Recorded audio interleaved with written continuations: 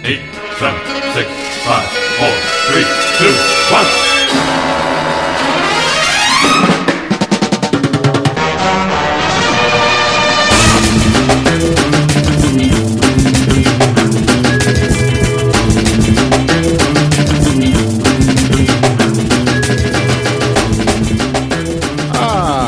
Good evening, and thank you for tuning in to the OpVacCast. We are back from our long slumber, probably due to the loudest movie ever made, which we'll be covering this evening. My name is Adam Myros, and I am joined by a full slate of guests today. So let's go around the horn, guys.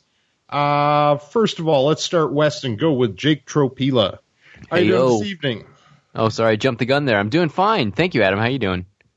Oh, I am, it's late. I'm getting tired, but here we will soldier through.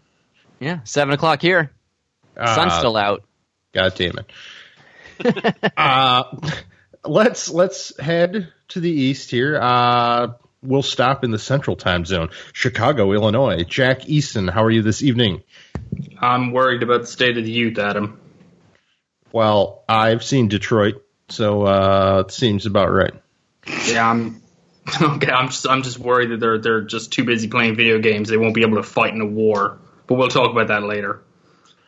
I don't know if I can keep going with this west to east gimmick because the rest of us are all pretty much in the same place. So I'm going to go with Eric Bailey. How are you doing tonight?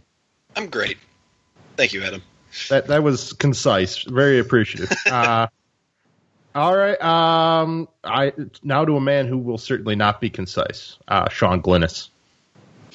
Hi, I'm from Slate.com. I'm the political reporter, and I couldn't be happier to be on Optimism Vaccine. Thanks a lot, Adam. I heard you guys were having some unionization issues. Oh no! Don't worry about those. Don't read what. Don't believe everything you read. You know what I mean? Okay. Yeah. Well, I have heard you got to remain limber in this economy. Journalism it's a dying art. You can believe everything we tell you tonight, though, because we're a source of truth, as they say. Is that on the record? I thought you were keeping track of that, Sean. You're the journalist. I expect people, when they talk to me, to tell me every time whether it's on the record or off the record. That's biz formalities. I don't know. We're going to put a series of hand signals for that. Well, here at Optimism Vaccine, we don't have to concern ourselves with pesky unions because we don't pay anyone anything. Lies.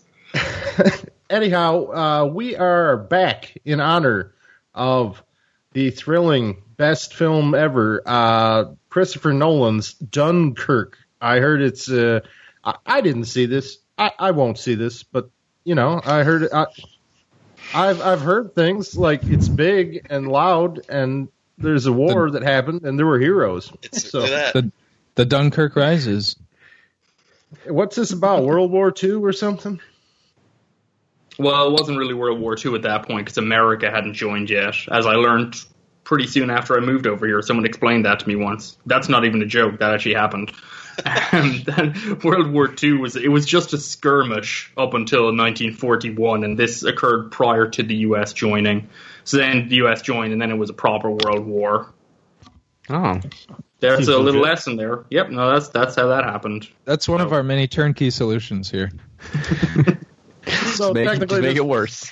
This was about a prominent European conflict. It's like a proto-World War II flick. So I've seen plenty of those. Why should I change my stance and go see this one? Just because it's bigger and louder? Or was there something that Nolan managed to bring to the table here that should interest me? No. All right, moving on. Not really. All right, guys. Yeah. All right, Dunkirk's over. Cool. No, I mean, it's Nolan's concept of a VR war experience, virtual reality without the goggles, which sounds. Honestly, that always sounded to me like a really bad idea, but I kind of figured, if you're going to see it, you might as well see it on a big screen and see what that means. And what it means is that it's not really a VR experience, and it's also got a lot of the problems. But I don't know. I didn't hate it personally. I think actually, I kind of hated it, but I kind of don't mind other parts. But it's a war movie, and war movies are just loaded with so many problematic elements to them. So yeah, I think we probably all had our various kind of sticking points on it. Yeah, I'm not really crazy about it either, and I wouldn't say that I hate it, but I hate how much people are loving it.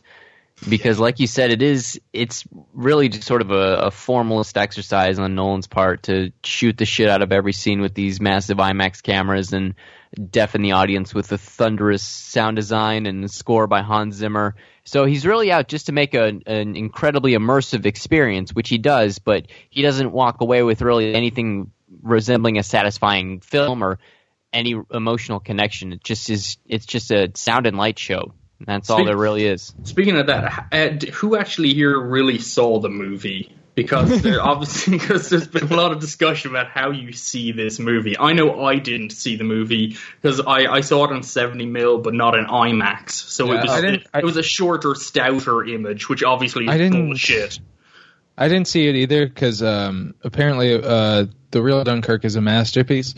What I saw was not that. So count me out. You saw like a DCP, correct? Like I saw DCP on a larger than regulation screen, but it wasn't IMAX. It was sort of this like faux IMAX thing. It was whatever. I mean, it was loud enough to like where the planes were like hurting my ears, which is apparently like real avant-garde. I don't know. That's what war is like. Just a lot of it's loud. Yeah, I could have seen it in IMAX, but I kind of just like I made I could have made that decision, but I kind of just overlooked it and then was like, oh shoot, I probably should just. I was already to go all out for this just for the sake of it and go see it in IMAX 70mm, but apparently the only venue in Chicago that can exhibit in IMAX 70mm is under renovation, so it wasn't released in that format here at all. So I just went to the cinema that was 10 minutes from my house because I'm part of this soft millennial generation, and I didn't go to the beaches of Europe to get myself blown up. I just took the east route and walked 10 minutes down the road and watched this movie and then went home. Well, yeah, I think you made the right choice. But Jake, you said you mentioned the fact that everybody is loving it, and we're like 2.5 weeks removed, maybe 3 weeks removed from Dunkirk, and it's the reviews came out that week and they were just like uproarious, like it was just like couldn't be higher praise from like Nolan's best film. Yeah, a lot of super prominent critics, a lot of people that are smart that are critics were calling it legitimately just like a masterpiece. Like that was the headlines, like Dunkirk masterpiece, Christopher Nolan's masterpiece, blah blah. And we're 3 weeks removed, and I know that we're like sort of living in a time where the conversation moves like so quickly because there's just so much content coming out, and that's like how journalism works now. It is just sort of like moving on to the next thing as soon as possible. But I already kind of feel like it's not. I feel like a ghost story, which we'll talk about later. I feel like the talk about that has lasted longer than Dunkirk. Maybe it's because it came out so slowly and it still hasn't like it was never on the scope that Dunkirk was. But like Dunkirk was talked about a ton in like over 5 days, and it kind of went quietly. And I'm really interested. I don't know if I can like predict or anything like that, or if I'm willing to, but I'm really interested in whether its status as like a masterpiece lasts or not.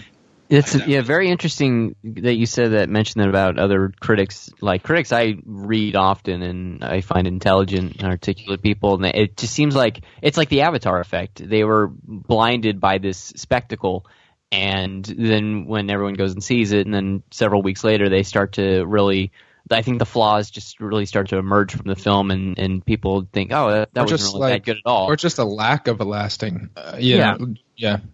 It's just a very beautiful fireworks display for 100 minutes, and then that's it. And people talk about, oh, it's great, you got to see it. I saw it. By the way, I saw it in the true 70 millimeter IMAX, and just because I was curious, I pulled up my receipt on my phone. I paid $26.75 for my ticket. Cow. Good Yeah, Lord. but Well, it's like buying a share in a company.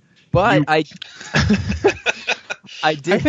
I paid for 2 tickets for a movie in Detroit, a large city, yesterday in chairs that were amazing, like chairs that recline, foot stuff comes out, like just really Foot super stuff comes comfortable. out. I don't. It's not an what does ottoman, that mean? but What is this? The chair the from whole. Tim and it Eric's was- $1 billion movie? Oh my god. So, Okay. just- Anyway, the like, recliner? a recliner, just like a really like it's just state of the art, whatever, and it was like $18 for 2 tickets. Wow. I will say though, I'm looking at the receipt now. I did get a link to download a soundtrack song for free, so I still need to redeem that. Like Yeah, a I also- soundtrack, like a song from the movie, just like maybe a bunch of guys grunting and like water rushing in. Is that Or like a watch ticking, you a know? watch? Yeah. Yeah. Man, you I guys was claim to be very interested in critics, and we have City Pulse's own Eric Bailey with us, and you're just talking over him the whole damn time. Eric, what screen did you see this on?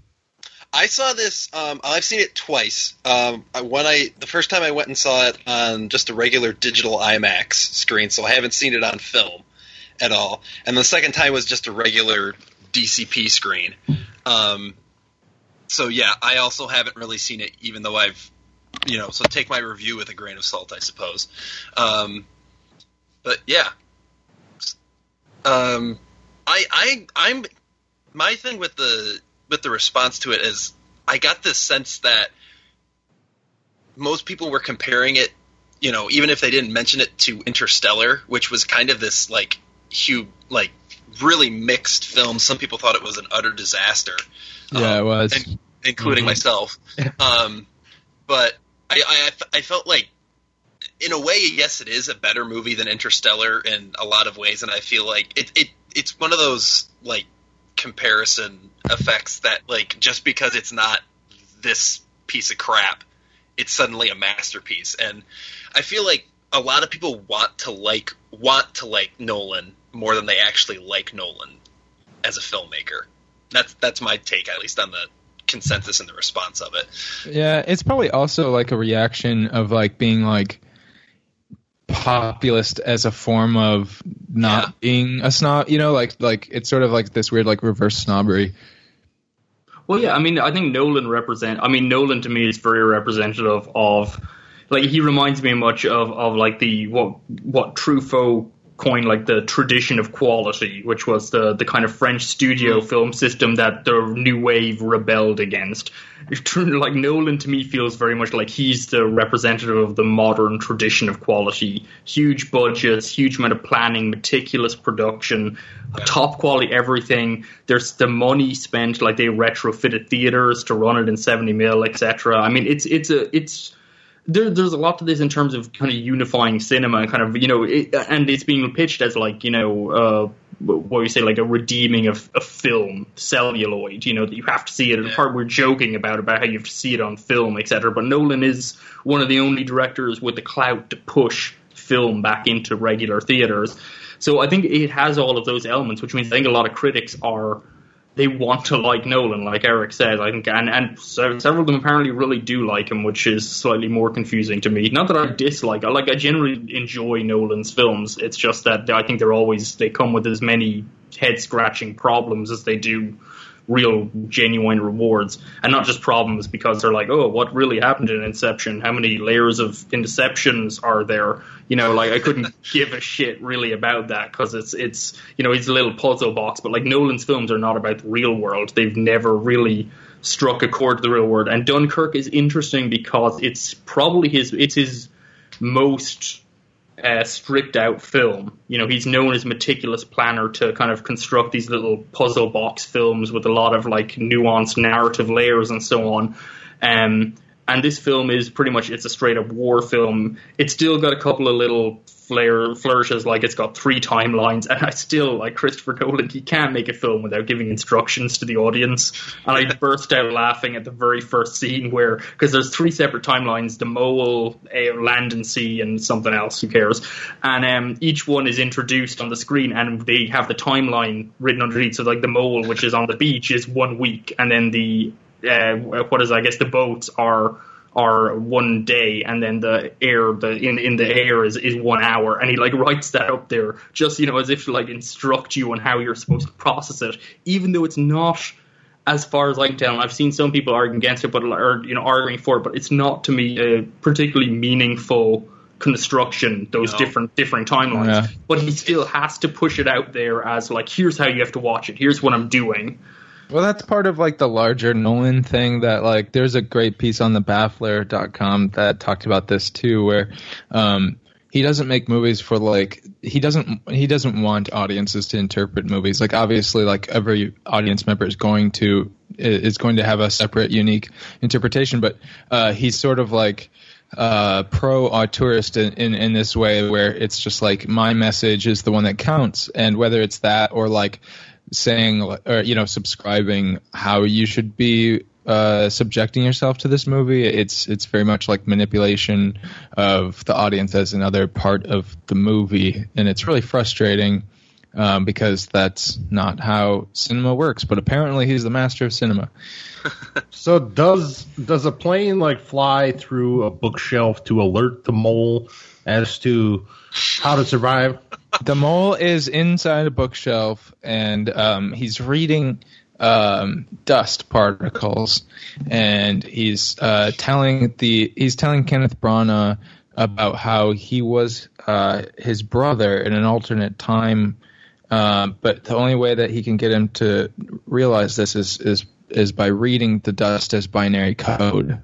Yeah, and that's when Branagh takes off his shirt and he's tattooed just all the plans for World War II on his back. And are there any Michael Caine poetry readings? Michael Caine does have a cameo in this, and he's the dispatcher. He's the commander for Tom Hardy's pilot character, isn't he? Yeah, which led to one of my favorite things, which is I think Slate, who are one of the master online publishers of just completely frivolous articles. Whoa! That's my employer you're talking about. So they had an article about Michael Caine had a cameo in Dunkirk, and you probably didn't even know, and it's true because he spoke like 3 lines, and it doesn't matter. And it's garbled too. So yeah, and it's garbled. So it's just Michael Caine. Nobody did except for Christopher Nolan. Yeah, they had to tell people afterwards, like, by the way, that's Michael Caine, exactly. Which I think is a really powerful image for the cinema of Christopher Nolan. That they had to tell you, by the way, you should probably take it pretty seriously. That's a great metaphor. Speaking of these 3 timelines, honestly, I was confused at the movie, and I've seen also on film Twitter this discourse about how calling it confusing is dumb, and I'm like, I found it confusing. Maybe that makes me dumb. I don't know, but I like to consider myself a grown adult who's seen movies and knows how to read movies. It's difficult for me to tell. I don't know, because I didn't really feel confused at any time, but I think there's also a certain point in the movie where I didn't really care how those things interlinked. Right. So I might have just been convinced myself I wasn't confused. And yeah. And as Sam Adams, who I think writes for Slate as well, but I remember him saying the second time he went to see it, he's like, yeah, I realized that not knowing which one was Harry Styles was not a flaw but a feature. And it's just I can't comprehend how that would ever be meaningful in this movie. Who the fuck is Harry Styles? I mean, I know the name, he's a pop star apparently. I still don't know who he was in the movie. He's an actor. That's all you need to know is he's an actor. He's a haircut. He was the lead character who did anybody even catch the characters' names in this movie? No, did they even have anywhere. any? I think he was the one that was suspicious of the mole, right? Yeah, that was him. Yeah, he's the racist one. Oh, good to know. Yeah. Wow, I But thought no, this is. But that's another thing that's really bothering me about this movie is people are saying like, "Oh my God, this is probably my favorite Tom Hardy role." Well, this is not an actor's showcase for anyone. No. Tom Hardy just showed up and performed. Also, you need like emotions for like an actor showcase. Usually, he to be does so fair- much with his eyes. I'm going to be that guy, Jack, and say that like I am impressed just like how like engaged I was with that character and that storyline just from Well, the fact that I think Tom the Hardy plane, spent the fact that it's Tom Hardy really helps. yes. the plane section is by far and away the best section of the movie. Oh, God, And honestly, if I could take that out and transpose that out, that's actually a pretty solid kind of. And if nothing else, as like a throwback to like Wings, you know, like an early silent movie with the flying. It's nice. I think Richard Brody, like, he compared it to stuff like Only Angels Have Wings, like Howard Hawks' movie, and like he made a great point that, you know, anytime you get like aerial action sequences like that, it's going to be compelling. It's just naturally cinematic. So like there's no way to screw that up. So that's not necessarily a testament to Nolan's like skill as a filmmaker. It's just like The weirdest thing for me was just prior to seeing Dunkirk, I went to a screening of Top Gun, another exemplary film about war. And what's really weird is before the showing of Top Gun, they screened the 5-minute thing for Dunkirk. And there's a scene in Dunkirk where Tom Hardy's communicating with his other airman in the sky to like bank left so that they can draw out the enemy plane to shoot it, kind of draw it across Tom Hardy's sight so he can shoot it. And in Top Gun, there's a scene that is literally almost identically shot, identically planned, except with like F-15 fighter jets. And it was just the weirdest thing to see this overlay. Like I wasn't anticipating this in watching these movies in that way. But yeah, I was like, well, I guess nothing's really changed. So, you know, as you say, like flying is naturally compelling, and it seems like apparently there's only like 3 things that anyone could think to do in a movie when you're flying anyway. So, although Tom Hardy doesn't do like a flyby of the tower and cause anyone to spill their coffee, so missed opportunity there. And he doesn't fly upside down and give him the finger. Should have made a bunch of Nazis spill their hot coffee on themselves and flipped them the bird. Did Jeff Daniels also have a cameo? Yeah. He was in his Escanaba and the Moonlight character. Well, He was just like farting. Well, what I'm thinking about this movie, like my view on this film, one of the things I took away from it is the idea. A lot of people are like, it's a sensory overload, and people are always about like it's so loud, it's so intense, it's very stripped out. There's not a lot of dialogue. That it's kind of fractured in its timelines. It feels messy, but it's obviously a very carefully orchestrated messy. But and Christopher Nolan describes it as virtual reality. And this kind of pisses me off because war is like people are like, oh, it's like feels like a real war, and it's like that's complete garbage. It doesn't feel like a war. I've never been in a war, but I can understand that if I were ever in a war, it would be something much more completely imperceptible and insane and overwhelming, and just it's not something a film can do. A film can't emulate that, and this idea that just by being loud and having Hans Zimmer's score just pound you and tell you how to feel, that this is somehow creating a kind of a culpable reality is, to me, just completely nonsensical. It's a stupid goal, and the idea that he achieved this goal is even more insulting, honestly. A film that I think really kind of is still, like, people, at the same time, people are like, it's a really powerful film that evokes a real sense of war, and at the same time, it's also like, it's a bloodless war movie. It's not showing you the gore that's been done. It's showing you the real spirit of war, and it's not doing either of those things. I mean, it's better like than I've seen Reservoir Dogs. I've been through the war. I've been through the wars. I've sat through Hacksaw Ridge. Which, to be fair, is actually a fair equivalent of something deeply unpleasant. I don't know if it's war, but yeah. So this was something that struck me, and also like mentioning Hans Zimmer's score. I think Hans Zimmer's score for this film is actually stupendous. I think it's a superb piece of music and accompaniment. It's got a lot of like these ticking sounds, like a ticking clock for time. It's got a lot of these kind of heavy percussive elements. It's not like a symphonic score. It's more sounds and kind of heightened kind of sensations and stuff. The only problem is that I think it's superb, but that combining it with the movie makes it something that honestly is kind of deeply offensive to my senses in a way, because it's kind of forcing you to feel things or to like it's trying to push you into a space. It's not kind of like supporting it. It's not building a case. It's trying to get to the finish point, or just start at the finish point and go, there you go. You know, we just hit you with all this barrage of noise, so you're clearly moved. Richard Brody talked about that as well, as like not trusting your image, like not trusting your abilities to use images to draw out like empathy and sympathy. Yeah. Yeah, I agree with Jack that like the score on its own works really well. I was actually like writing my review to the score. Like I just found the score on YouTube somewhere, and I would listen to that separately. No problem. It's great. Like it's really good, especially like the last two pieces of music where it's like the kind of big inspirational like ending music that plays right before it's like, it's a little corny, but it's good. And I sort of wish this had been applied to a separate movie, or like been applied more creatively. I really wish Dunkirk were much more of like a silent movie in regards to its music. Like I really wish Nolan would have just said like, you know what, let's just keep like just a couple minutes of music here and there when it needs it, instead of just barraging you with it the entire time.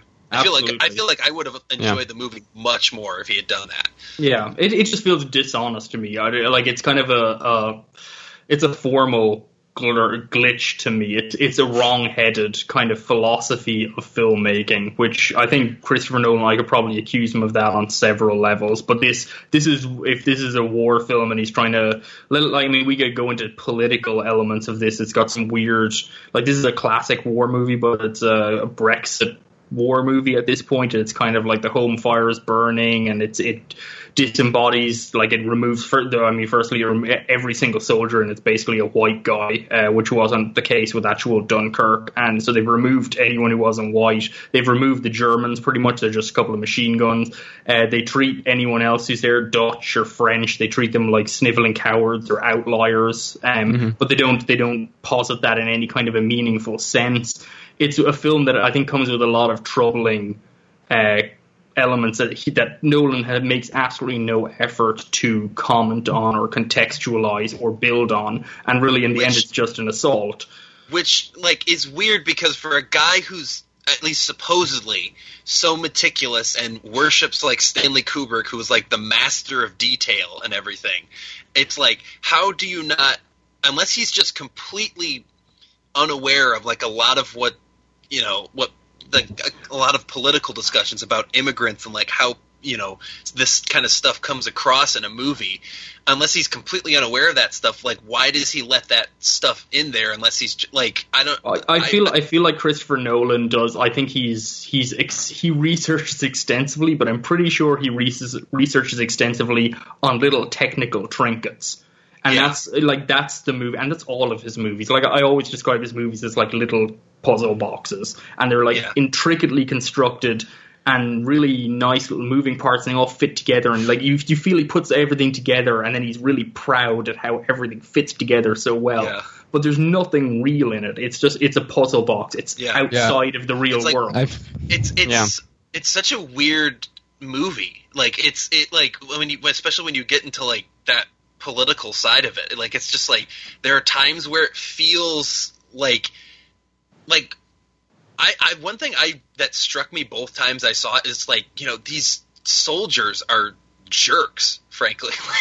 Like they're so mistrustful of like not just the French or the Dutch and like other nationalities, but like of each other, and like they're not these like selfless heroes that like everybody's gonna help my fellow soldiers, and it's not like a Saving Private Ryan situation where which is interesting, because one of the things I struck, because people are talking about Tom Hardy and he's amazing, in the movie and everything, and he's fine, he's good. Really, to me, the standout performance in the movie, the only real interesting character in the entire movie is Cillian Murphy as a soldier who's rescued, and he's shell shocked and traumatized, and he he ends up injuring another character in Water Reject because he realizes he gets pulled out of the ocean, he's pulled into the boat, and he realizes he's not being rescued, he's being brought right back to where he started because they're going to collect soldiers at Dunkirk, and he freaks out and he pushes a kid down some stairs while he's freaking out, and the kid bangs his head and is seriously injured. See, and I think you're just saying that because he's Irish.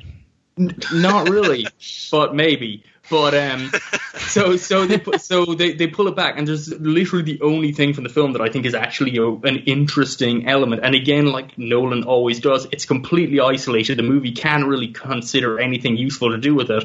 At the end of the movie, Cillian Murphy is brought ashore. They make their way back to England. He's rescued. He goes back. There's a hero's welcome for all of the soldiers. They're given mugs of hot tea and jam and bread to kind of get their strength up and patted on the back. And everyone's like, hooray. And Cillian Murphy is integrated. He's assimilated into that crowd of hero's welcome. But he knows he just killed a boy, basically, while freaking out. And there's this kind of incredible, there's this feeling of this banal kind of tragedy that's happened that he's going to carry with him on top of the trauma of being in a war. On top of, as we might say, the political things, because something that's never really addressed in this movie is the idea that really, why was World War II fought? It wasn't because everyone was great and brave and Hitler was evil. It was because rich people stripped out Germany after World War I.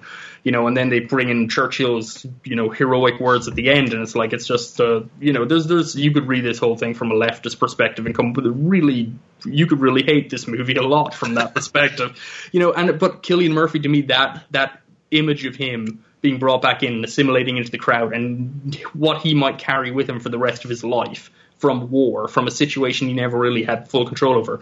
That's the most interesting thing in the movie, and I don't think Nolan even fully understands it or even realizes it. It's just kind of like, we're done, good, let's move back on to the next scene.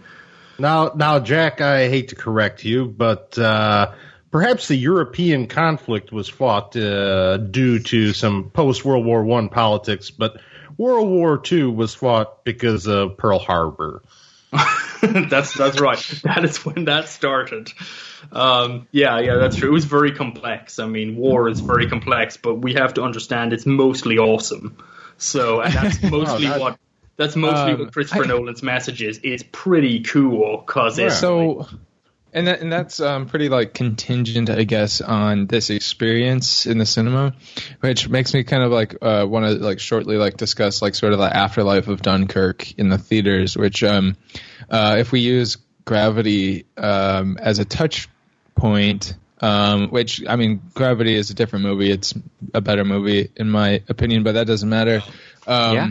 But I mean, people loved it when it came out. It was highly lauded, and it was also one of these things where you had to see it in IMAX 3D, and it was great. It made great use of that at least. But I mean, I've bought it on DVD because I found it at a Goodwill or something like that. But I don't plan on watching it anytime soon. Maybe I will, and maybe it'll be fine. But nobody talks about Gravity anymore. It won I can't remember if it won Best Picture or it was Best Director.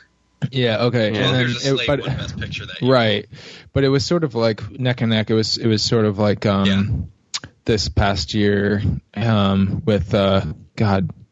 La La Land. La La Land. It was sort of that same situation where it could have gone either way, but nobody talks about it at all. And I mean, it's a good movie. I know that. I mean, Cuarón isn't as huge of a figure as Nolan, and I think that'll Nolan bros are a fierce contingent, so I'm sure they're not going to back down on this or reevaluate it or whatever, but maybe they will. Who knows? And maybe this will just be thought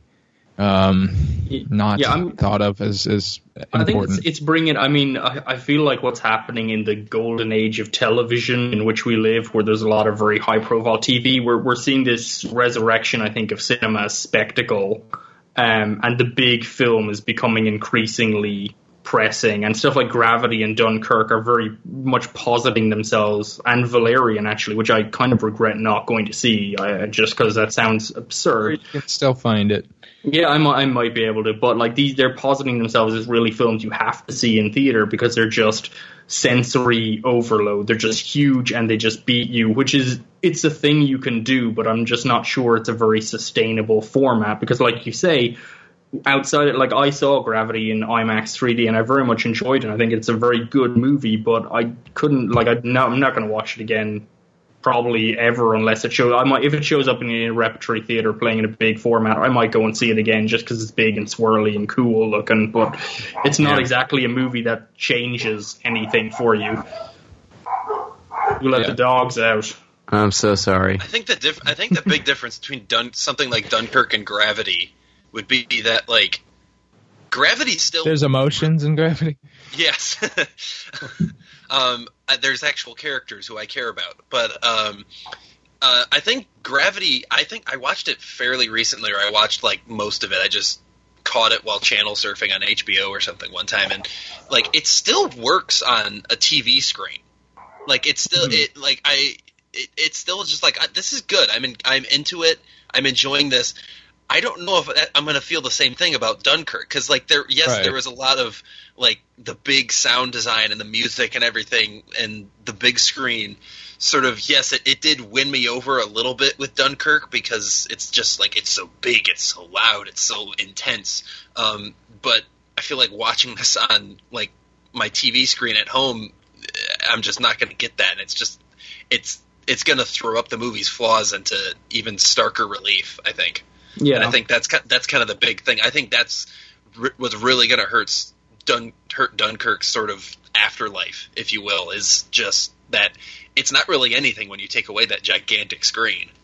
Yeah, I feel like we're getting to this stage with the sensory cinema, which is very much what Nolan was openly courting. That, I mean, it's a dead-end aesthetic route, and all it means is things are just going to get louder and kind of more kind of barrel like cameras particularly with digital cinema and digital editing. You can just kind of barrel cameras through a huge amount of action, and kind of scrutinize details in a way that you couldn't in traditional filmmaking and traditional special effects. And it's just sort of like these films are almost getting to a point where you're gonna like. I feel like a lot of people who came out positively for Dunkirk, it's almost like a shell shock reaction to itself. It's very big and it hits you square in the chest, and it's like seats vibrate and everything. And you come out and you're like, well, that must have been something because it was so so physical. Then you walk away, and literally, like we've been saying, a couple of days later, when a lot of people saw it the first couple of weeks, it stayed number one film in the box office for several weeks. Everyone's seen it. Now I don't hear anyone talking about it. I don't hear anyone particularly, conjuring up about it. And like aside from one or two people, I don't know of anyone who's like, went to see it multiple times. I don't know. I'm sure they're out there.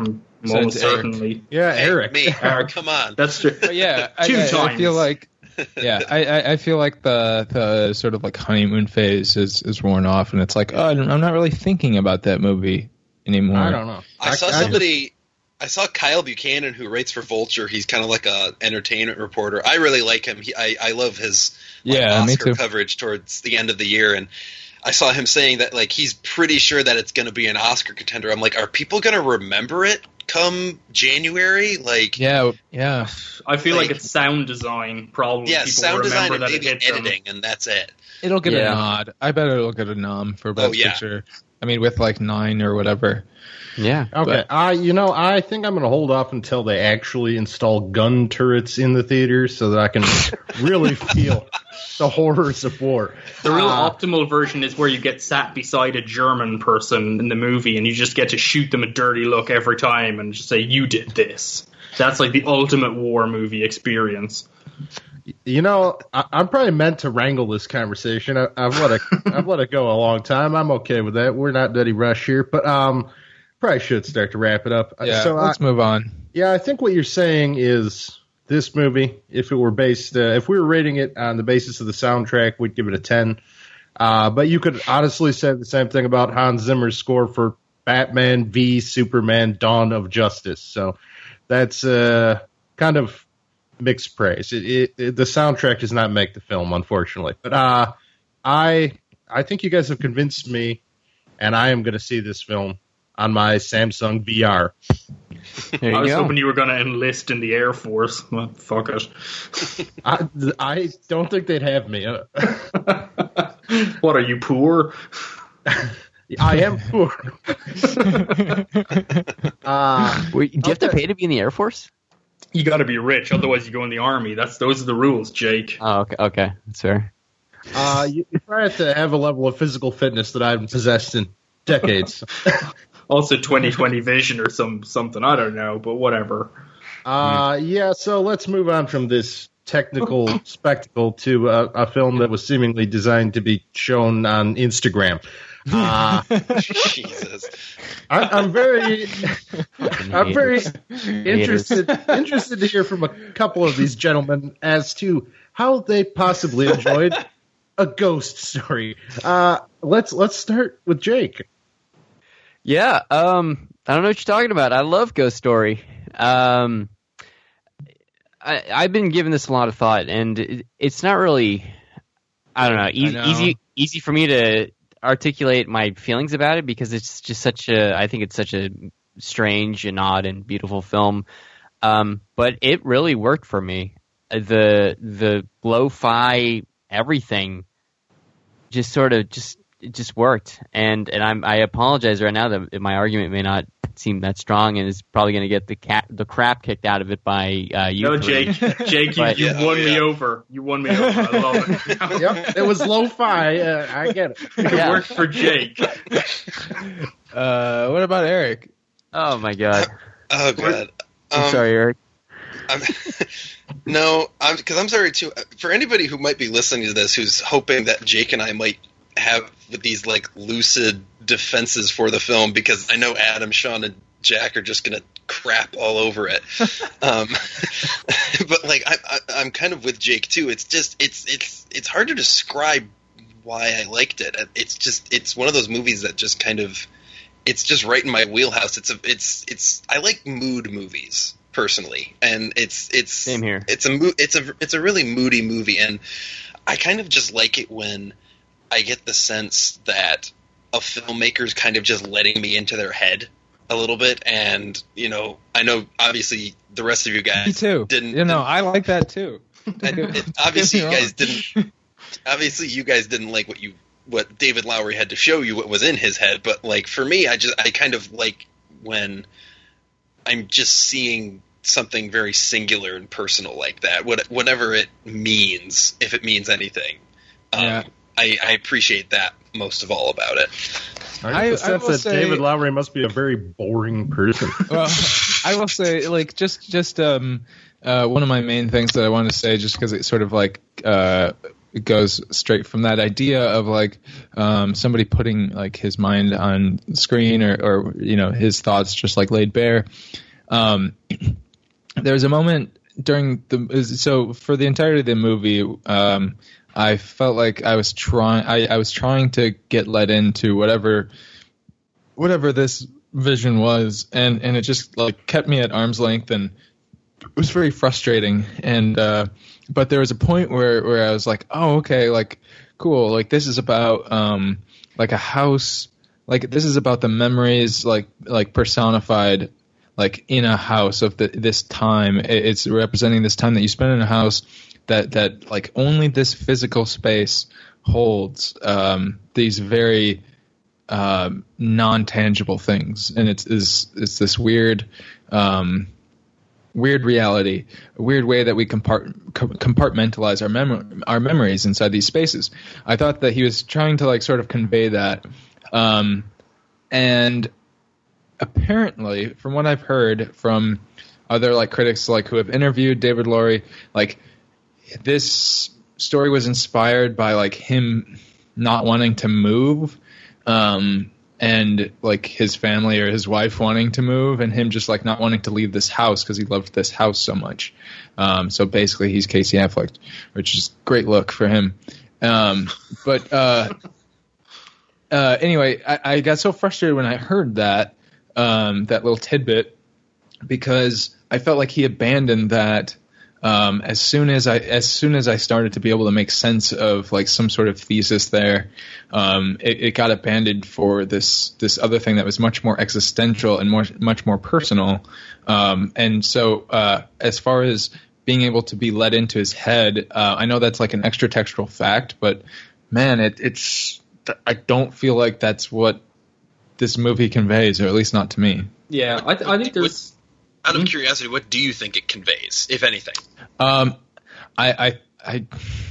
think that's part of the trouble. Is like there are a few different times where I was like, okay, this is kind of what I think, but I think it's like I keep hearing this word grief, and my question is who's grieving? Like obviously not the relationship, because the relationship doesn't really mean anything in the film. It sort of is a time marker more than anything else.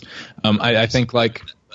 I think that I mean she moves on, and it doesn't, if that's what it's about, it doesn't convey it very well either to me. Like it doesn't seem like this character is broken up about this woman very much. It seems much larger than that in terms of what it's trying to be about. I mean, it shifts from the personal to the cosmological, essentially, which is something that's kind of several films over the last couple of years have done as well. I feel like, to me, the film feels a lot like Lowery kind of saw some movies he thought was really good, and he decided he'd make one. And that's, like, to me, the film at its best, and I like the first 20 minutes. I think the film looks great. I kind of like the way it really has a lot of promise. And then there comes a certain point where I'm like, I don't think this movie's going to teach me anything or make me think a different way about anything. You know, there's kind of just that feeling where, like, because I love mood movies too. I love like a tone poem kind of film that just sets kind of a space that you can kind of explore.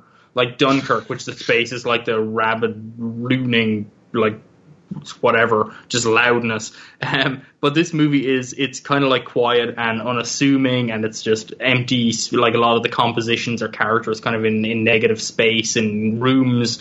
It seems like it could go anywhere, and it doesn't. To me, it doesn't really go anywhere at all. But it still takes the time to point you in directions, to kind of try and prod you in certain ways. There's an early scene in it where there's like a ghostly, poltergeisty freak out, and a copy of a Nietzsche text is dropped on the floor and prominently displayed. And it's suddenly, I'm immediately thinking, okay, so Nietzsche is a formative thing here. And of course, the film will go on cosmologically to go into a essentially endless recurrence, which is one of Nietzsche's perceptions of time, about how the universe will perpetually repeat itself, and that there's, you know, and will constantly reconstitute itself identically time and time again.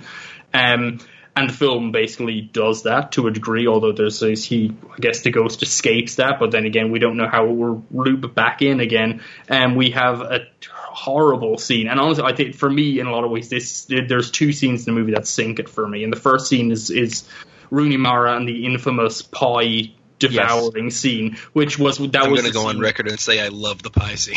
Yeah, another scene that is like about grief, God. but it doesn't go anywhere. Like it's like, wait, how important is this grief to the movie? Yeah, that was the scene. That was the scene that I was watching, and I had like 3 minutes in, I was like, shit, this movie's not gonna go anywhere. Like, I just got that feeling at that point. Yeah, and I was agree. involved in the film at that point, and I just kind of went like, oh no, this is going badly, because this is not a film about, or like, this scene does not communicate grief. And the strings are showing. The strings are showing at that point. Exactly. This scene doesn't communicate grief. This scene communicates two things to me. It communicates that Rooney Mara was really brave because she ate a pie in a lengthy scene and didn't look sexy while doing it. And that's very brave for an actress. And secondly, it communicates this kind of really awful kind of teen angst navel gazing of like, what would it be like to be around to see your loved ones like mourn for you afterwards? If you could see them, like how, you know, like how much would they care? You know, how like to see that, and it just seemed like such a banal kind of navel gazy kind of perspective on it, because Casey Affleck is just standing there under a sheet for the whole scene, watching her scoff a pie, and it's like at that point I was just got this feeling like something else has to happen in this film. Like, it's been pretty much empty blank canvas up until now. Something else has to happen to redirect this, or else this movie is garbage. Nothing else happens. Right, yeah. See, I just found, like, if you want a movie that's a tone poem, it should have a consistent tone, and this did not at all. And then the second scene, just to clarify, because that's the first scene throwing off. The second scene is Will Oldham fucking ruining a perfectly nice party by pontificating about man's search for meaning. It was so you were on board during the scene where he's poltergeisting the only people of color. Oh, that scene. Sorry, that scene I actually just kind of ignored entirely because that just didn't seem like it was relevant to anything. But like, basically, there's a scene where a character at a party gives out a lengthy diatribe that's basically like the cliff notes for the movie. Again, it's like Christopher Nolan. It's like, here's how, this movie is pretty zany. It's a bit of a trip. Let me show you how to gain. Here's the door. You can pull it open. You can walk on in. And it's like the movie, I don't think it would be good still, but honestly, if they cut that one scene with that guy giving that speech, it would be a much better movie for me. It would at least give me a little bit of space where I could say, at least I've got some autonomy in here. So I had like an opposite reaction to what Jack and the others, except for Eric, had. The first 20 minutes, okay, so I went into this movie knowing almost nothing about it. I'd seen the trailer play a couple times, but I didn't read a synopsis or anything. I just knew that Casey Affleck dies, he comes back as the ghost cheat, and he just goes on this quest for meaningless or desire or to reunite with his wife or whatever. But so the first 20 minutes, I wasn't quite sure what to think of the movie because I didn't know what direction it was going in. And then once the pie scene happens, which I think is probably the most polarizing scene in the film. Oh God, yes. Yeah, it's the maker or breaker for any viewer, and that I just jumped on board immediately. It touched me in this very profound way that I hadn't experienced in a long while in the movies. And just watching Rooney Mara stab and tear away at this dessert as she, force feeds herself it, and then the ghost going on this journey that eventually spans centuries through like such dynamic editing, and it even seems like Will Oldham's speechifying didn't bother me because I just did not know what was going to happen next, and I just found so much. But there's just so much immense beauty in every shot, and I don't know. I just feel like this is the kind of film that it is a mood film, and whether or not you think it has no consistent tone, but it's just, I thought it was very much a singular viewing experiance. Yeah. For me, the pie scene, like I was just reminded of it. I was thinking about it before we started the podcast. Has everybody watched? I think they're up to like 13 episodes now of Twin Peaks. The last night was the 13th episode, and it ended with this lovely little moment of Ed just sitting alone in the gas station. And it's nothing else happens except for that. Except he just sits there and he kind of like eats soup, and he watches the cars pass out in front of the gas. And like, it's literally just this 2-minute scene that plays under the credits like that. And reminded me of the pie scene a little bit, where it's like nothing happens except Rooney Mara just eats pie for like 7 minutes. And, but I think that's what's great about it. It's just like it's just this little moment, like with Ed on Twin Peaks. It's just this little moment where it's like he's kind of just having this lonely moment in his gas station where just nobody's around, and he just kind of feels a little sad, and it just stays there with him for a second. But Ed is an established character. He's someone I have a reason to give a shit about. Yes, but like and it just doesn't read as it doesn't read to me like I think for anyone who hasn't seen the movie, if they're considering it, because it's clear it is a polarizing movie. I would say Richard Linklater is probably a very good kind of barometer for this. If you like his films, I have a feeling like if you like Waking Up, if you like the Newton Boys and School of Rock. If you like School of Rock, get out of here, Richard Linklater. No. If you like Waking Life, I feel like this is a movie you can probably get on board with, because they both, to me, have the very same kind of tone to them, which is they're both very much a freshman philosophy class. Exactly. That's what I felt, and this is literally how I felt sitting through both Waking Life and A Ghost Story. It felt like I was cornered by freshman bro who just attended his first philosophy 101 class, thought it was pretty cool and wanted to try and mis-explain the curriculum back to me. And that's what the movie felt like to me. It felt like watched like a Bergman movie or something. Yeah, it felt like a poorly, and this is the reason why a lot of it doesn't work for me, because there's a tone to it, but to me it's a completely false kind of childish, kind of like adolescent tone. Same with Winking Life. It's a movie that just absolutely grates me the wrong way. And it's just a large part of that. It's just that there's this feeling of, someone else described it in a really great review. Someone described it as an existential crisis, or a film that was fueled by an existential crisis by someone who's never thought about existence before. That's what and I think that's a superb way of putting it. It's a movie that just it just lacks any kind of intellectual impetus. It's got these signposts that they kind of cribbed from other better filmmakers. It's got a couple of big questions that are big questions, but there's no useful spin on it. There's no useful insight to it. By the end of this movie, I was just watching going like, shit, like they quote Ghost in the Shell in the same year the movie was remade. And they've seen In the Mood for Love.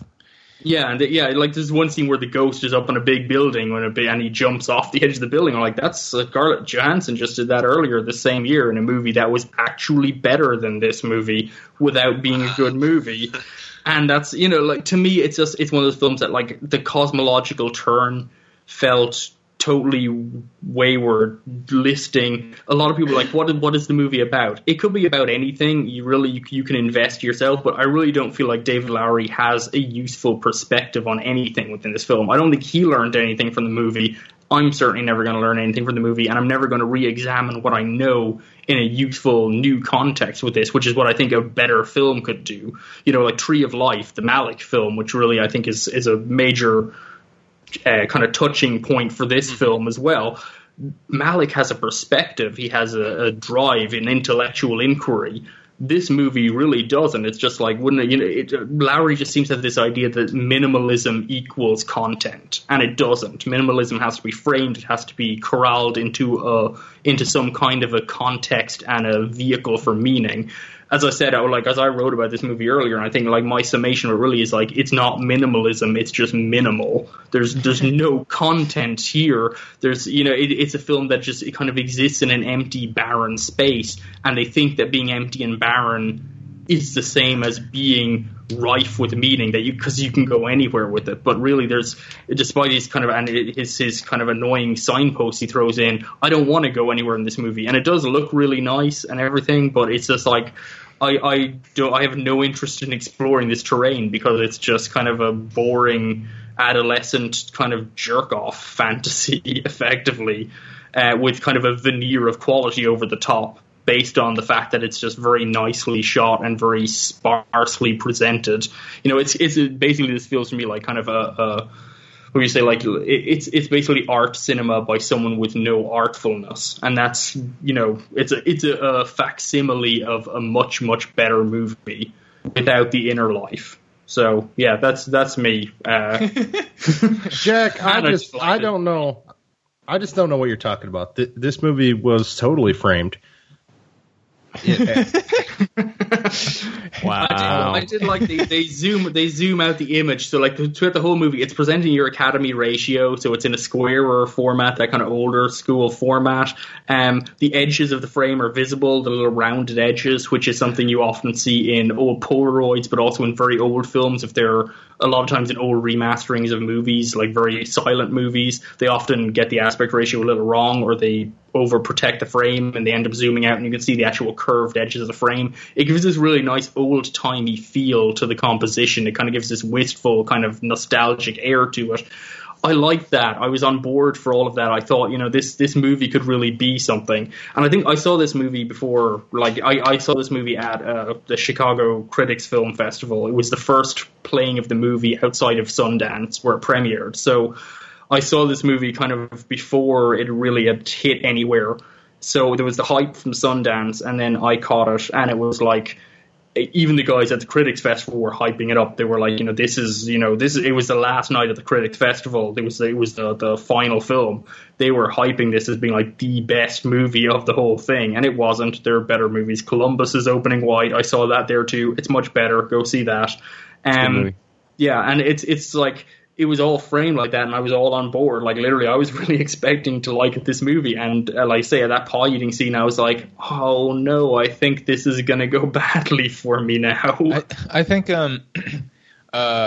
another like part of the movie that I guess like one of the more interesting pieces that I read about it, which isn't really about like whether the movie is good or not, because it's also very extra textual, but I guess it kind of shows like a lack of decorum or care on on Lowry's part. But one person, this woman who writes for Pajiba, wrote about how she felt so off-put with knowing that this was Casey Affleck under this sheet. So basically, if you haven't seen the movie, Casey Affleck sort of like is able to, as this apparition, able to go anywhere he wants and look at whatever he wants. It's like a Ghost of Christmas Past or whatever. But although I guess this is Ghost of Christmas all time. That didn't land. This is the ghost of Pie Day. But anyway, but she said she felt very uncomfortable with the fact that like this is a guy who has just like feels like he has free access to all of these places, like the most private parts of this woman's life, and there's a point where he is like touching her while she's asleep, and like just like knowing these parts of Casey Affleck's life, it was hard to excise that from her viewing of it as this fictional movie, and which I thought was really interesting just to like think about and talk about. Yeah, it's certainly not a reading I took away, but right. In reading it after, I'm not really in the group that's going to probably perceive that element of it. But to read about it afterwards, it is like kind of a valid concern. It's a very he's this brooding apparition. He's supposed to be grief personified, but in a way, he's just kind of like a creepy, possessive boyfriend who won't leave. And that's and that's kind of another reading. And that's part of the reason I dislike the film is I think that it latched on to certain ideas, but there's no real through line. There's no cohesive thesis that would really make you to kind of tie it down. And there's snippets of ideas of like maybe the relationship is presented being very positive first, and they're very deeply in love, and then there's flashbacks throughout, or we're not quite sure if they're flashbacks or if they're time repeating or if they're the ghost's recollection. We don't know if the ghost has a recollection. His humanity certainly seems to fade throughout, or his connection as time goes by. We're wondering, how much is Casey Affleck still the character still there? What does he remember about anything, which the film can't really conceive of. But it's like there's flashbacks to their relationship, and there's kind of cracks appear, particularly as Sean mentioned about this, the part of this narrative within it that Rooney Mara's character wants to move to a different house, and Casey Affleck is attached to the house kind of sentimentally. It's the whatever the first house they bought together, it's where they lived. He just loves its rustic charm, and she wants to move somewhere a little bit bigger and nicer or whatever. So it's like this idea of the ghost clinging on to these mistakes. Maybe it's a regret about the relationship not going the way he wanted to. There's, you could perceive it in those lines, but like we've hinted before, I don't really know these characters. They're not, and they're in the film. They're credited as like a C and M or something like. They don't even have names. But there's no reason to really care about them, and I don't think the film really has a universality to elevated above that. It's I say it's got the Nietzsche textbook that kind of points you down that road, and then Will Oldham shows up and talks about the cruel grip of time that destroys everything, and yet man futilely kicks against it, and what's the point? And it's like I'll let you finish your thought, Jack, but I want to get back to the Will Oldham scene because I have a thought about it. But continue. But I just feel like it has these snippets, these elements, but it doesn't transmute into something profound to me, and I think it's a large part of that is because I don't think the film has a credibility established to look at that. Like it feels very much like an incredibly kind of, like I say, the freshman 101. Just kind of talking back to me, someone who really has nothing at stake in this movie. The movie to me feels like there's nothing on the line whatsoever. It feels like just the idle witterings of kind of a bougie middle class guy who's kind of got a film camera, and it just irks me. There could be so much at stake in the film, and there just isn't. There's no immediacy. There's no kind of what we say, like fundamental human urge. Even though this is supposed to be a universal tale, it just rubs me the wrong way on so many. And this is part of what reminds me of Richard Linklater, because honestly, I have the exact same feeling with his films. I feel like there's nothing on the line with his movies. Just like I just couldn't give a shit. Again, Newton Boys, they could have gotten caught. Honestly, if we could take the people from the Before Sunrise trilogy and put them in Dunkirk, that actually I'd show up for. Okay, let's move on to Eric here. Yeah, I still gotta screen myself, but I don't know about this endorsing all of this. Jack, he's spewing a lot of poison over there. I feel like I was more positive towards it than you guys at the start. I feel like I was more like, it's got some things, but it's not good. Yeah, whereas I can't endorse the way that it looks. Yeah, you guys just came out of it and you were like, I hate this movie. And I'm like, okay, cool. I don't get to be the complete asshole for once. Eric, tell me why this Will Oldham scene is not a blight on humanity. Well, I guess what's sort of being complained about, at least from Jack, is that like it's sort of a moment that spells out the whole thesis of the film. Like it just gives you the film on a silver platter, basically. But in that whole scene, I guess there's a little bit of undercutting, I think, just baked into the conceit of the film, which is like Will Oldham's going on this diatribe about how we dead and we die and then we're dead and then we're gone and then the universe goes on and blah blah blah. But like a ghost is watching him say that. It's sort of like one of those things where it's like it's sort of like undercutting him a little bit, where it's like this guy's actually not right, because like the whole movie is literally about a ghost. So clearly, at least within the universe of this film, there is something of you that isn't the ghost goes like on mourning. Yeah, but well, he may or may not be. No, I agree with that, because I think that there is a twist in the tale in terms that Will Oldham's delivery is not the full thesis. It's just a very obviously inserted commentary within a film that otherwise seems to be evading commenting on itself, aside from other things like that Nietzsche text and so on. Right. But my issue with it is that it doesn't credibly announce any other point of departure for the film. It doesn't really tell us, like, what's the counterpoint to what he's saying? What does it really build onto? I mean, is this a meditation on time? But what do we learn from the ghost and his fruitless struggle? Yeah, it seems like he's mourning exactly what he's saying. Like it feels like he's sad about exactly what Will Oldham's saying. So at the same time that there's a ghost there, which I think is a really smart observation, I feel like he's sort of doubling down on what he's saying. See, what I got is I will agree with this word undercutting, but for me, it almost undercut the entire resonance of the film, because I'm meant to care about this small story, this story that should feel universal and should feel achingly sad in the hands of Terrence Malick. But I have no reason to ever be invested in this relationship and in this man and his death and his afterlife. And even at the point where I'm starting to feel something, I'm going, okay, I see where this is going. It is going to be, as Sean anticipated, kind of this story of this place. This place is past, it's present, it's future, and that could be very interesting. And then Will Oldham comes in and he says directly to me, none of this fucking matters. And I said, you're onto something. So for me, I had problems with it from the word go, because I thought the music was incredibly overwrought in the open.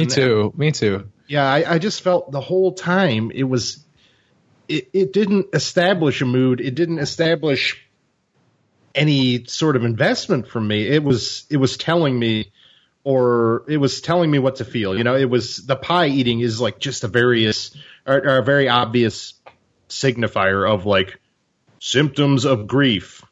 Like, she's going to binge this pie. Yeah, okay. It was just, everything was just so basic a signpost for me. It was like, you're supposed to be, this is what this represents. This is what that represents. Feel this now.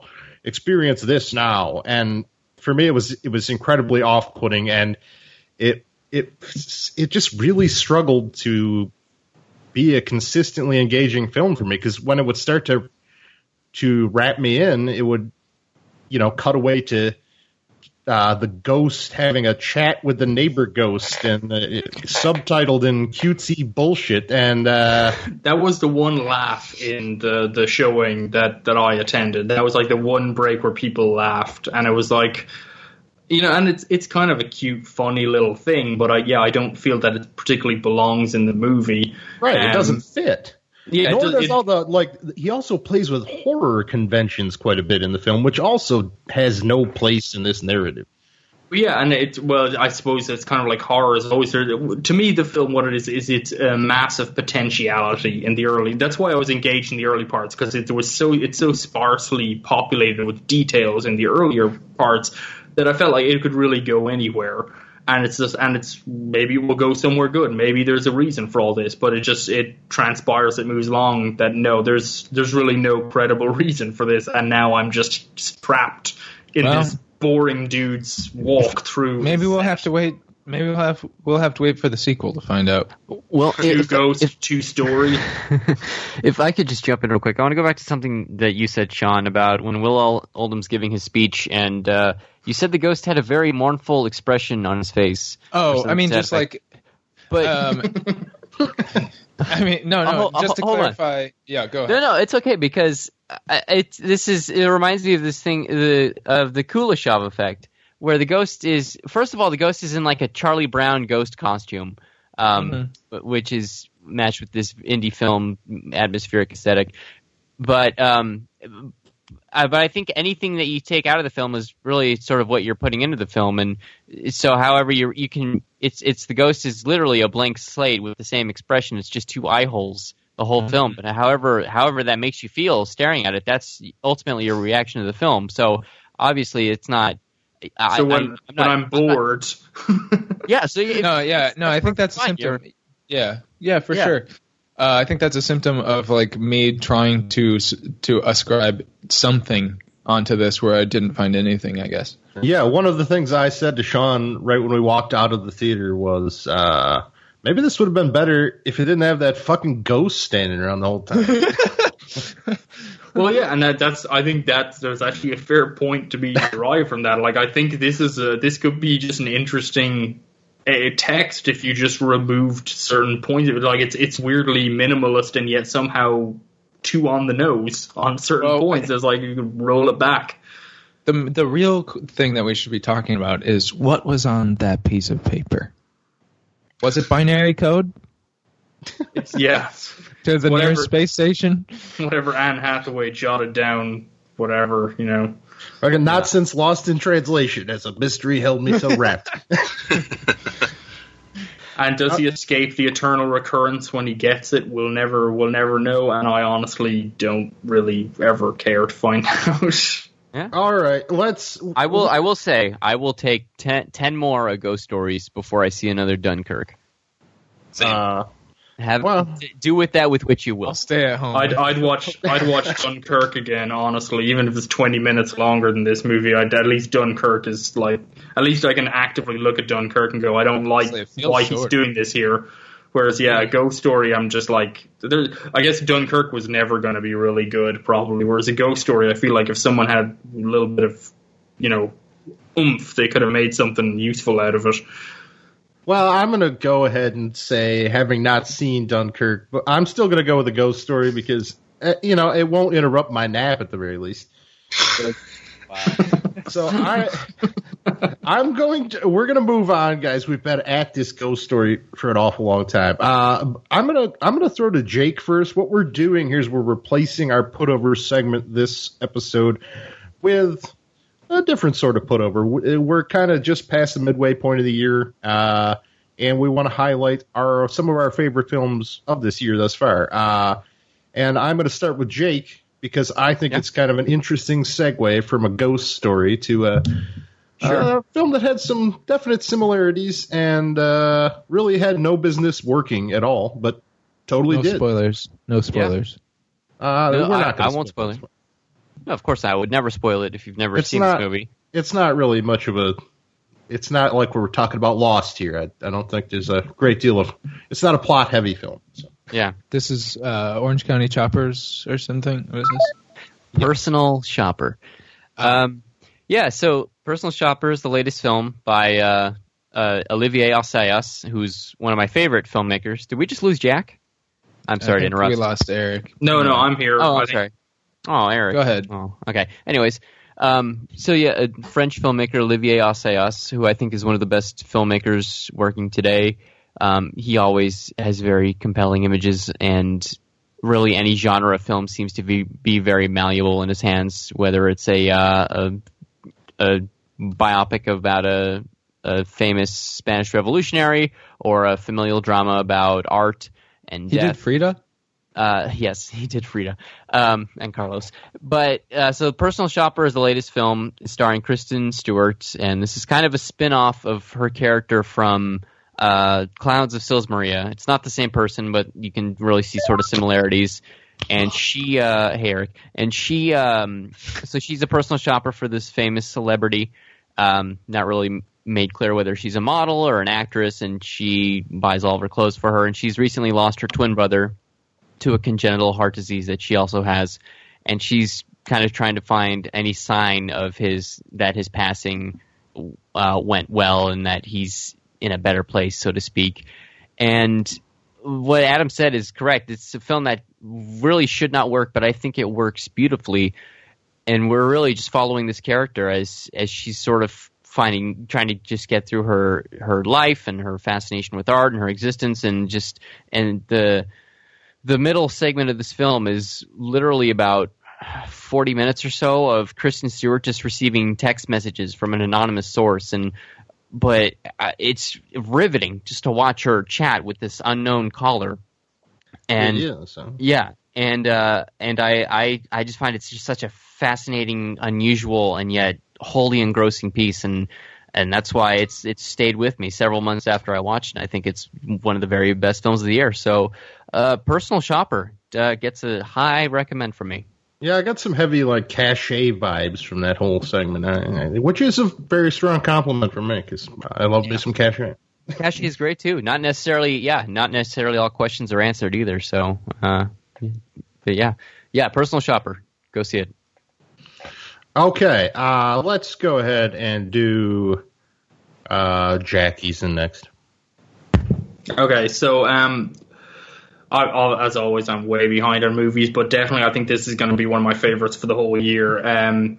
Technically 2016 release, but honestly, there was no chance to see it in the cinemas until 2017. But the movie I'm going to put over is Bill Morrison's latest film, which is Dawson City Frozen Time, which is Bill effectively Maher? Yes, that's Bill Maher. Yeah, it's basically just a bunch of racism dressed up as jokes. No, Bill Morrison, who's a fantastic experimental filmmaker. Probably his best known work prior to this is probably Decasia, which is a film about rotted film. It's basically decayed old film set to music. This follows in a similar vein. It's a documentary about a frontier town in Canada during the gold rush. It's basically the storyline behind it. It's kind of got multiple strands to it, but the storyline essentially is that old silent films were distributed all around the United States, and they'd go along a certain route, and eventually they'd end up in this frontier town in Canada as the furthest point from kind of civilization, and that was the end of the line for those films. And it was more expensive to send them back than to normally you would return prints to the distributor for them to destroy or preserve or whatever.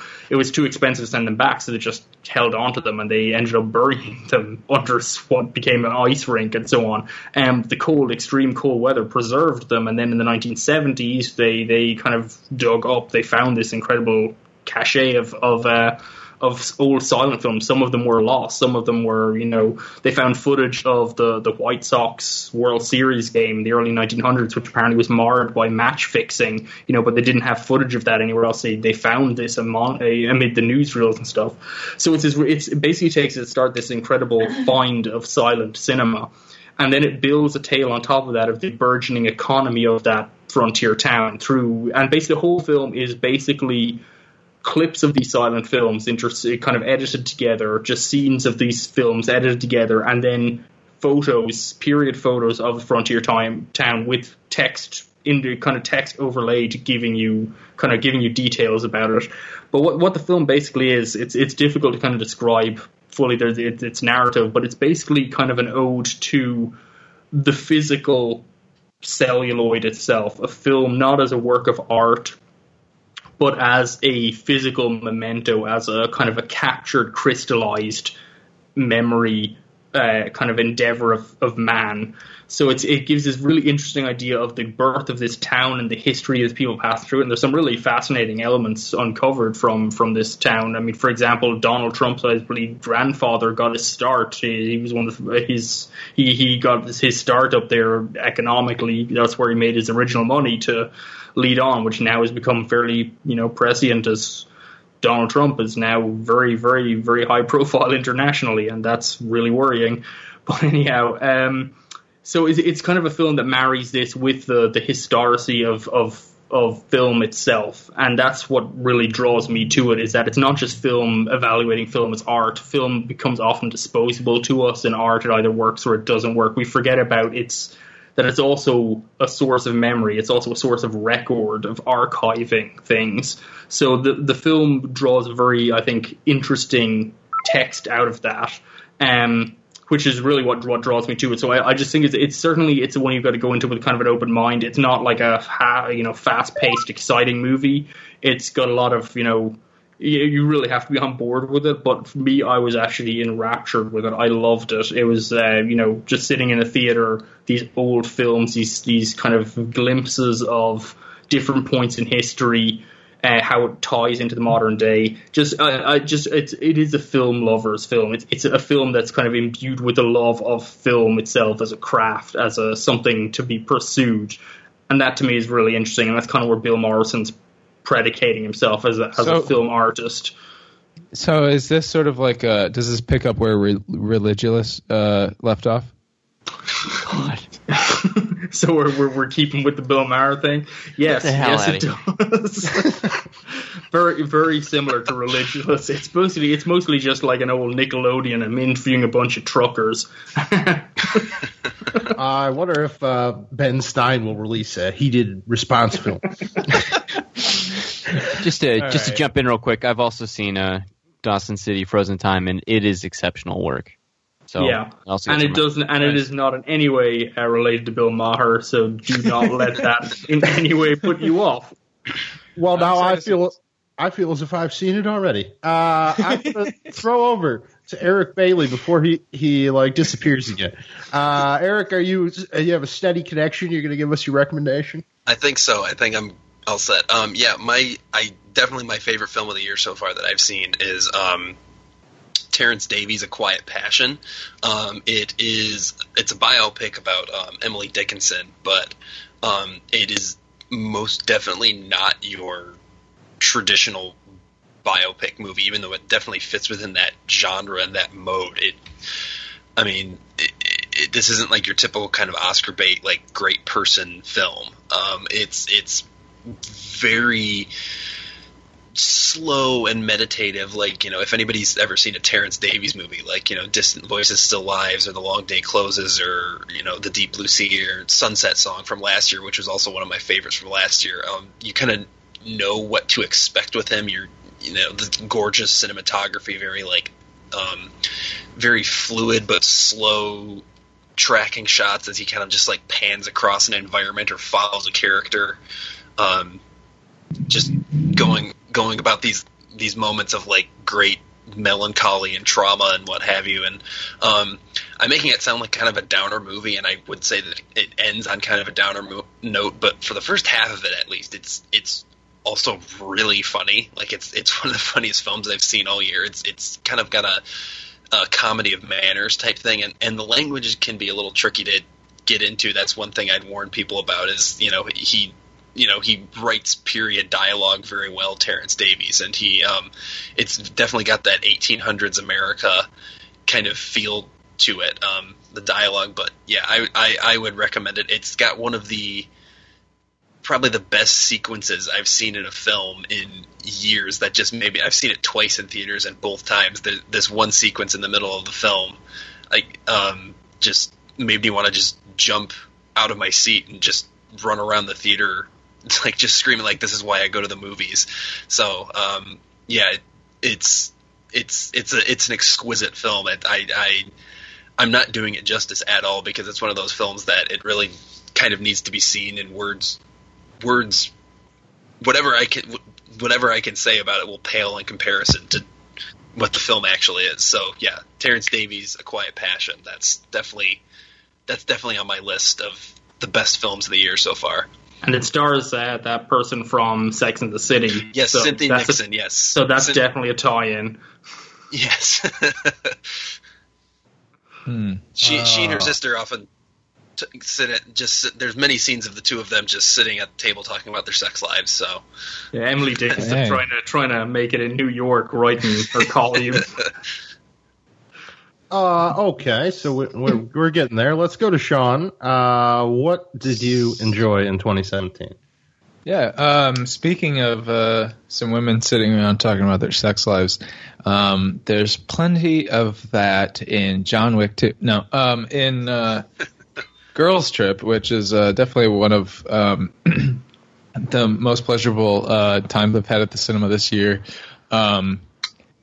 I'm sure, like most people will know what it is. It's about these four women who meet up after sort of falling out of touch with each other, and they're all like late 30s, early 40s, and it's Regina Hall, Tiffany Haddish, Jada Pinkett Smith, and Queen Latifah, and they're going to New Orleans for Essence Fest, and it's a movie that it goes to places comedically that I like.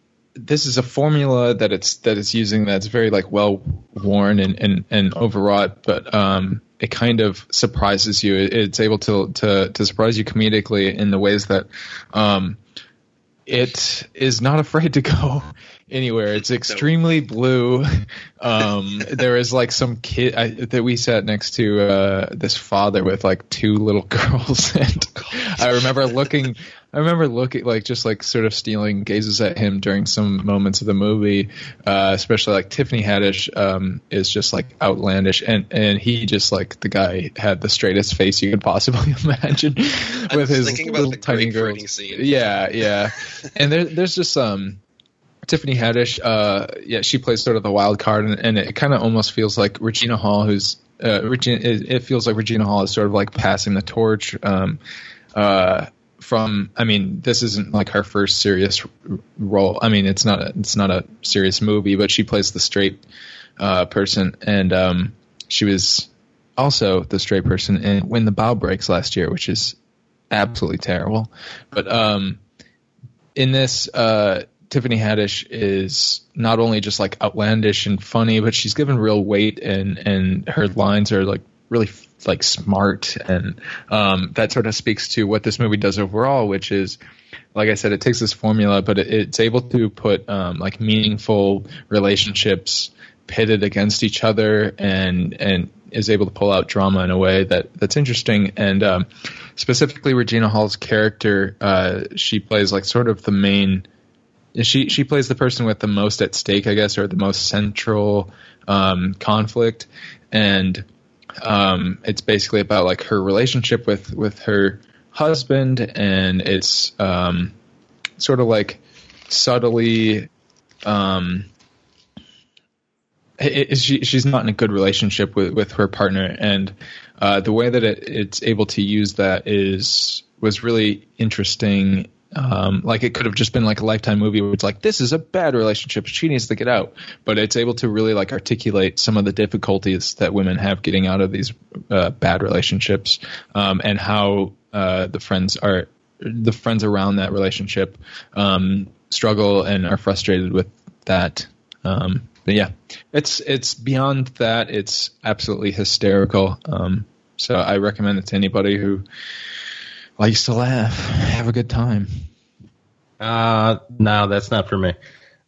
So This has been the most verbose put-over segment of all time, so I'm going to try to keep it brief. Here in mid-Michigan, we may not have received many of the releases that the likes of Jake and Jack have, but so I'm going to actually go with a film that it wasn't perfect, and it would probably spark another 45-minute debate if we were to discuss it at length, but we're not. I'm going with Trey Stoltz's It Comes at Night, which, speaking of a mood piece, for me was the definition of that. Weirdly, I have a 45-minute rejection of that movie prepared. Fortunately, we are running low on time. I just found it to be a pretty basic movie, but it's also incredibly effective. It's really the only movie this year to have really kind of grabbed me by the throat, and it was just oozing with dread and tension, and I found it to be very effective at every turn, and I don't have much negative to say about it. I don't think it reinvented the wheel. It was definitely the sort of film that is functionally almost an update of Night of the Living Dead. It operated in a very simple, sort of old school thriller horror aesthetic. But I know I'm not. It's not universally loved among our group. But I'm the only one who dislikes it, I think, or somewhat. I'm not crazy about it personally. Okay, that's right. Yeah, we're the downer patrol on this one, but yeah. Well, that's fair. I've been downer on many things, but this one really worked for me. I thought it did everything it needed to and sought to, and I walked out of the theater very satisfied. So that's kind of the standout for me, other than stuff we've previously discussed. But until you watch Dunkirk. That could very well be. I'm gonna pre-order my Samsung VR now. So install an IMAX screen in your living room. So I'm kind of scared to throw to you guys for Twitter feeds and what have you, because you might have like 20 paragraphs each about your Twitter address. But let's take the gamble. Jack, where can the people find you online? Well, there's an interesting story about that. No, you can find me at Real Jack Eason at Twitter. It's not, just go there, have a look, disagree with me. I'll block you, whatever. Yeah, you probably have a better conversation with fake Jack Eason, but it's just one man's opinion. He's super busy. I don't know. Jake, how about you? Where are they going to find you on the interwebs? Yeah, you can just find me at Jake Tropila on Twitter. It's JakeTropila. Hit me up. All right. We'll be sure to do that, Jake. How about you, Eric? I'm at Eric Bailey on Twitter. EricBayley. Everybody always goes for the I. But Whoa. Why did they do that? It's a traditional spelling. So you can also read Eric's work in the Lansing City Pulse or on their website, yes. I'm sure. Sean, where are they going to find you? I actually have the username Sean, SHAWN, on Peach. I don't even know what sort of joke that was. It's not a joke. That's a true story. Your jokes are Sean. It's literally a true story. If you're not on Peach yet, what are you doing? And I am on Twitter. Sean, your jokes are landing like the Challenger in '87. Oh my god! Hole in one. Okay. MRGLINIS on Twitter. So.